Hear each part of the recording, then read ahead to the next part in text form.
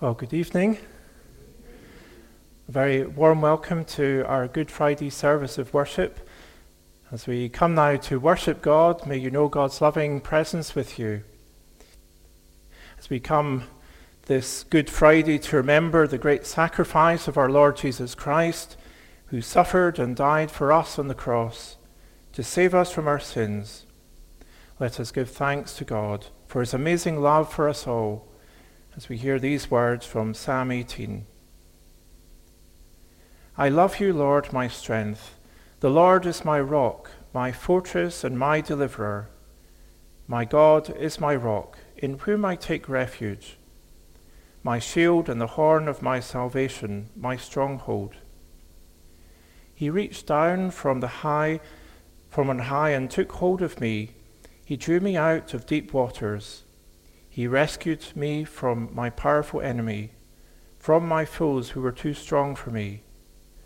They confronted me in the day of my disaster, but the Lord was my support. He brought me out into a spacious place. He rescued me because he delighted in me.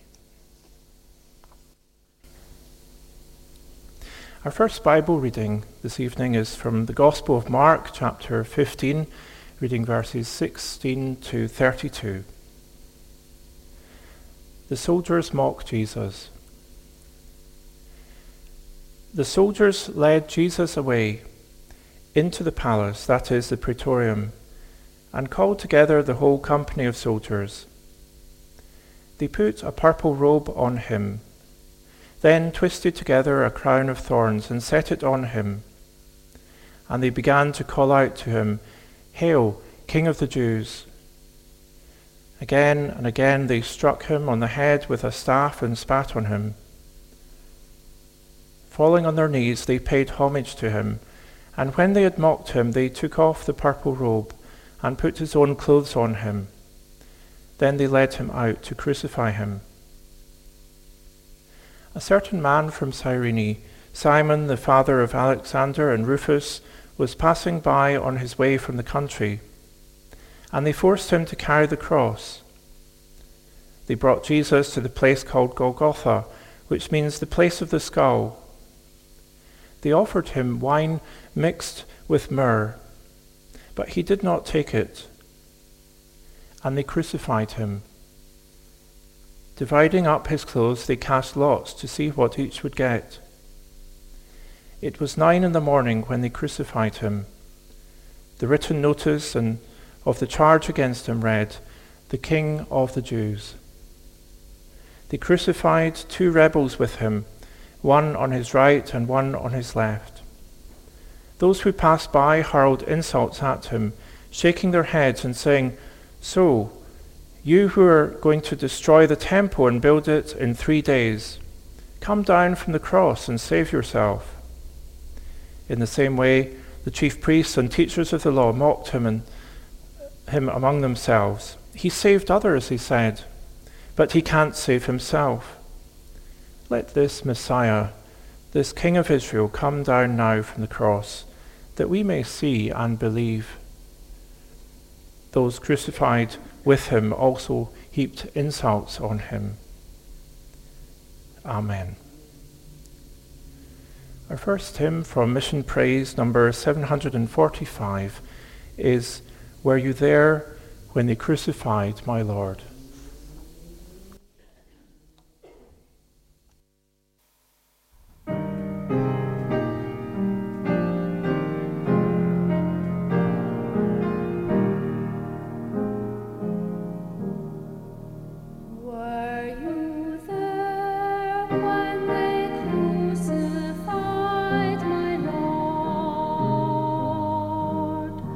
Were you there when they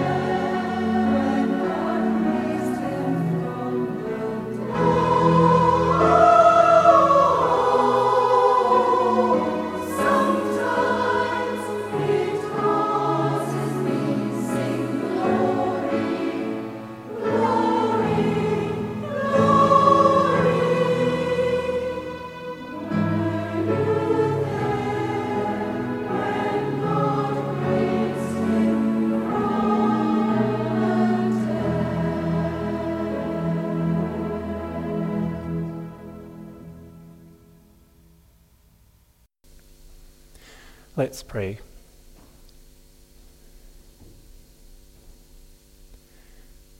The Lord is my light and my salvation. Whom shall I fear? The Lord is the stronghold of my life. Of whom shall I be afraid? For in the day of trouble, he will keep me safe in his dwelling. He will hide me in the shelter of his tabernacle and set me high upon a rock. Lord Jesus Christ, you were led to the cross to suffer the penalty of death for the salvation of humankind. We can only imagine the depths of the suffering you endured as you were beaten, humiliated, and nailed to the tree. We can only begin to fathom the mystery, the divine exchange of the sinless Son of God for guilty men and women. Yet you did not despise the cross and its shame, and you set your face like flint to complete the work that you came to do. For you knew that by your death many would be saved, to know the joy of forgiveness of sins and the eternal love of your heavenly Father.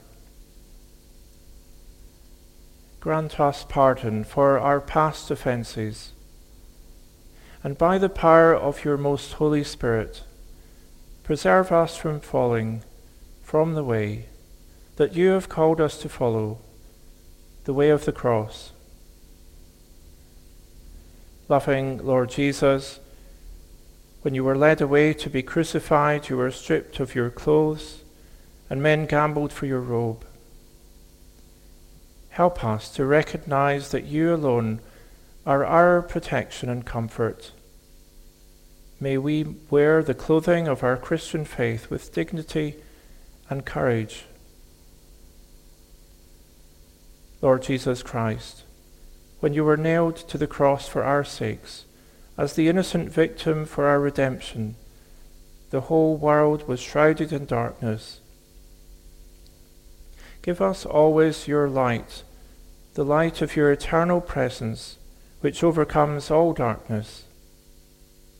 And may we be lights for you in all the dark places of the world. For we ask it in your name. Amen.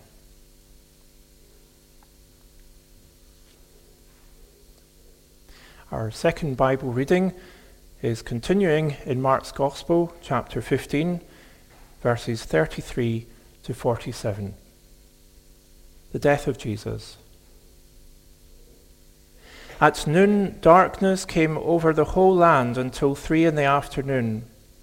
And at 3 p.m, Jesus cried out in a loud voice, Eloi, Eloi, lema sabachthani, which means, my God, why have you forsaken me? When some of those standing near heard this, he said, Listen, he's calling Elijah. Some ran, filled a sponge with wine vinegar, put it on a staff, and offered it to Jesus to drink. Now leave him alone. Let's see if Elijah comes to take him down, he said. With a loud cry, Jesus breathed his last. The curtain of the temple was torn in two from top to bottom, and when the centurion who stood there in front of Jesus saw how he died, he said, Surely this man was the Son of God. Some women were watching it from a distance. Among them were Mary Magdalene, Mary the mother of James the younger and of Joseph, and Salome. In Galilee, these women had followed him and cared for his needs. Many other women who had come up with him to Jerusalem were also there. The burial of Jesus.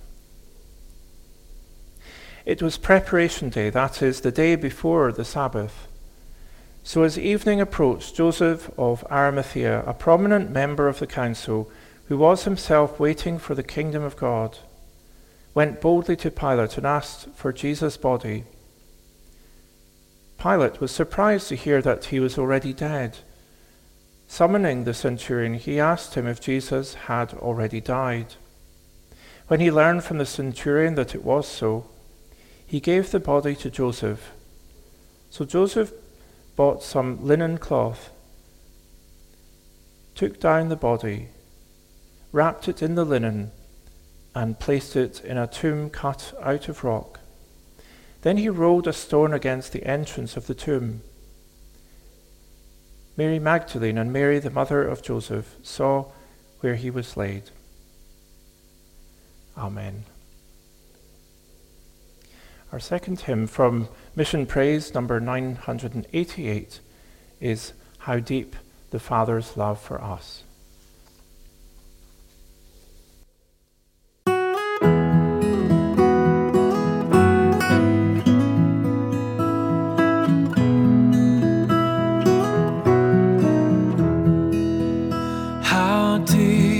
Father's love for us, how vast beyond all measure, that he should give his only Son to make a wretch his treasure. How great the pain of searing loss, the Father turns his face away, as wounds which mar the chosen one bring many sons to glory.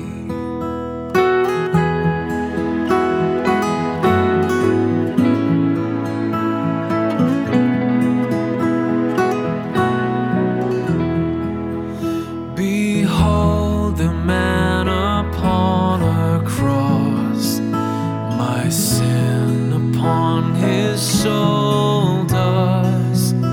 Ashamed I hear my mocking voice call out among the scoffers. It was my sin that held him there until it was accomplished. His dying breath has brought me life. I know that it is finished.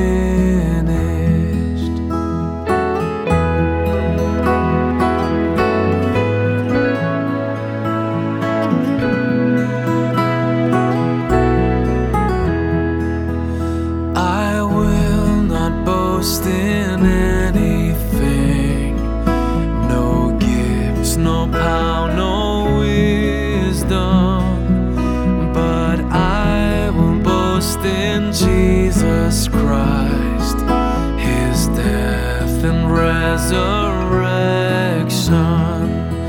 Why should I gain from his reward? I cannot give an answer, but this I know with all my heart: his wounds have paid my ransom. Why should I gain from his reward? I cannot give an answer, but this I know with all my heart: his wounds have paid my ransom.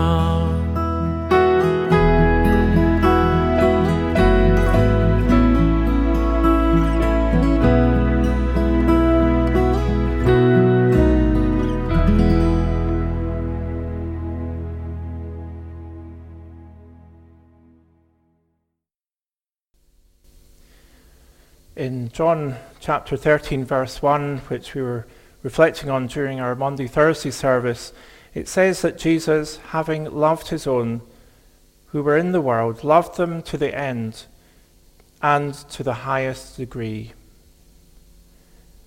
The full extent of Jesus' love for his disciples, and indeed for us all, was soon to be revealed following his Last Supper with his disciples. For in the course of the next 24 hours, Jesus suffered and died on the cross, and in the evening his body was placed in a tomb. We've only read part of the story this evening, but we know about Jesus' anguished prayers in the Garden of Gethsemane, his betrayal by Judas Iscariot, his abandonment and denial by the rest of the 12 apostles, and his arrest and trials through which he was mocked and beaten. And when Pilate, the Roman governor, in order to please the people, gave in to the demands of the crowd to crucify him, Jesus is then flogged and turned over to the soldiers who will eventually be responsible for ensuring his death by the most cruel of executions, death on a cross. Again, the mocking and beating continues as the soldiers gather around, put a purple robe around him and a crown of thorns on his head. Jesus is struck on the head with blows time and again that would cause the thorns to enter his flesh and his blood to flow.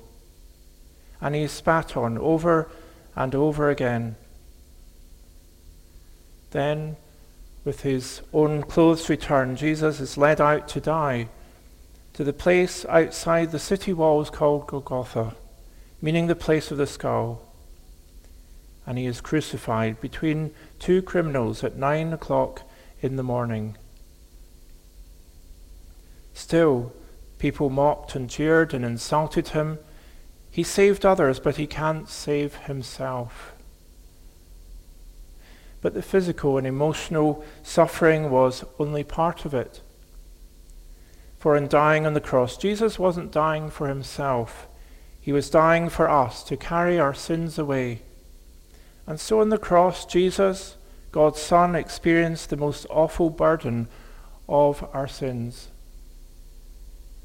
Darkness covered the land from noon till 3 in the afternoon, when he cried out in a loud voice, Eloi, Eloi, lema sabachthani, which means, my God, why have you forsaken me?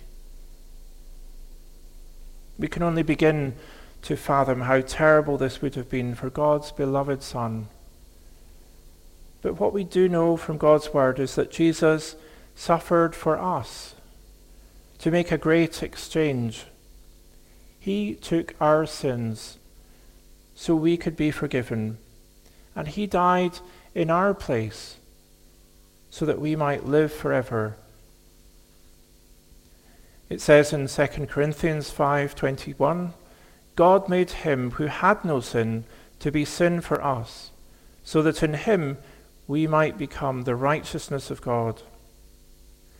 And in 1 Peter chapter 2, verse 24, we're told that he himself bore our sins in his body on the cross, so that we might die to sins and live for righteousness. And in Isaiah 53, verses 4-6, surely he took up our pain and bore our suffering, yet we considered him punished by God, stricken by him and afflicted. But he was pierced for our transgressions, he was crushed for our iniquities. The punishment that brought us peace was on him, and by his wounds we are healed. We all, like sheep, have gone astray. Each of us has turned to our own way, and the Lord has laid on him the iniquity of us all. Through his sufferings, Jesus truly showed the full extent of his love for us, and to the highest degree. For he died in our place so that we could know God's forgiveness and experience God's love forever.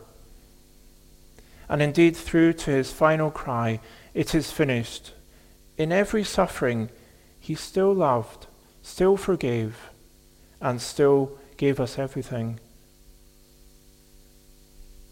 At the foot of the cross, witnessing Jesus' death, were the crowds, and there were the courageous women who had stayed around even when his other followers had mostly disappeared. There was also a man who completely changed in the course of a day. Earlier, this man had allowed or even encouraged the soldiers to mock and beat Jesus. Earlier, he'd led Jesus out of the city on the way to his death. Just a few hours before, he'd overseen the crucifixion detail carrying out their deadly work.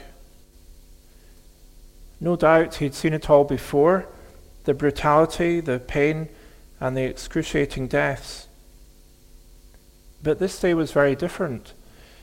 This day, the Roman centurion who stood in front of the cross witnessed a very different death. The earlier mocking and jeering of the soldiers, in which he may well have been a vocal participant, was replaced by wonder and awe. He'd never seen the like before. He'd never known anyone to forgive his executioners and tormentors, and to die in such a way as this man. All this man showed was love, even through the most extreme suffering. Mark's Gospel records here two things that happened when Jesus died. The first was that the curtain in the temple was torn in two from top to bottom. Notice it's from top to bottom.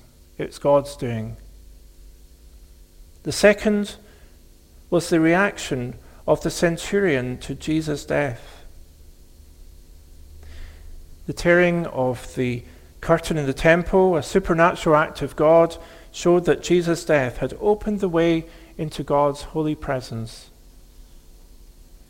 And immediately after this, we're told in verse 39, and when the centurion who stood there in front of Jesus saw how he died, he said, "Surely this man was the Son of God." Who should be the first to put their faith in Jesus following his death than the centurion, the soldier responsible for overseeing his execution?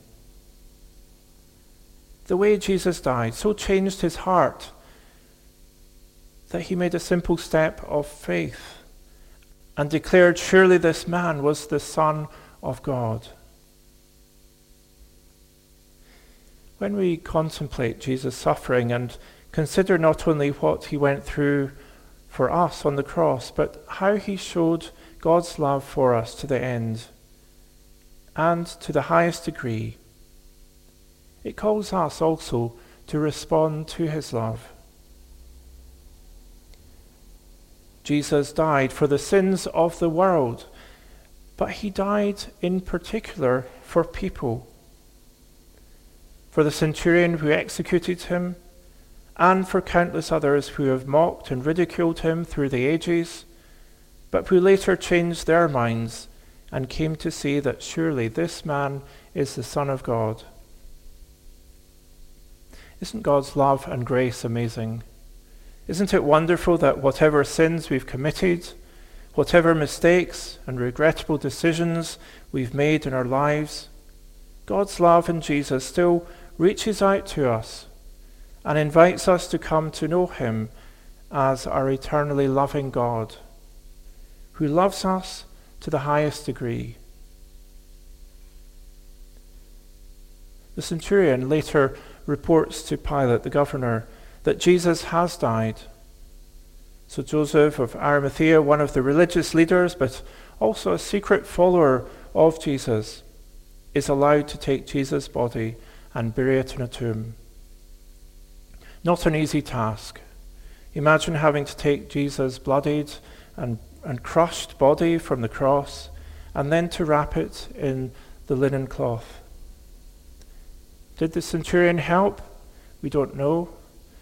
John's Gospel tells us that Nicodemus and other of the religious leaders who spoke with Jesus one night also came to help bury Jesus' body. I wonder what each was thinking. But imagine also what Jesus' other followers were thinking. Imagine their sorrow and distress. Jesus had died.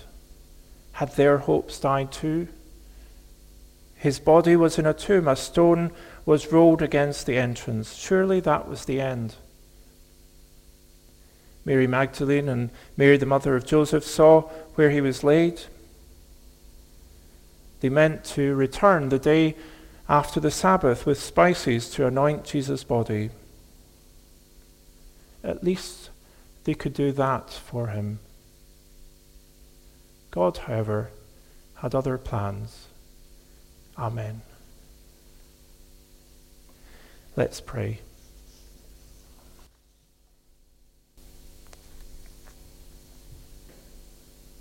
Eternal and loving God, we thank you that through Jesus Christ you have entered into the depth of our need for forgiveness and new life. We thank you that through Christ's suffering, you not only understand our tears and pain, but have revealed a way of light in the darkness and a way of life through the valley of the shadow of death. Loving Father, we thank you that whoever puts their faith in your beloved Son and trusts in his death on the cross for their sins passes from death to life and is born again into your family. Light of the world, help us to bring that message of hope, that comfort for the weary, that rest for the heavy laden. Help us to reach out our arms to your world, to those around us, near and far, with the love of Jesus our Saviour, who draws people from every tribe and nation, from every corner and community, to discover life in all its fullness in your eternal kingdom. God of all comfort, we lift up to you all who are in our hearts with their own particular needs, that you would surround them with the knowledge of your loving and healing presence.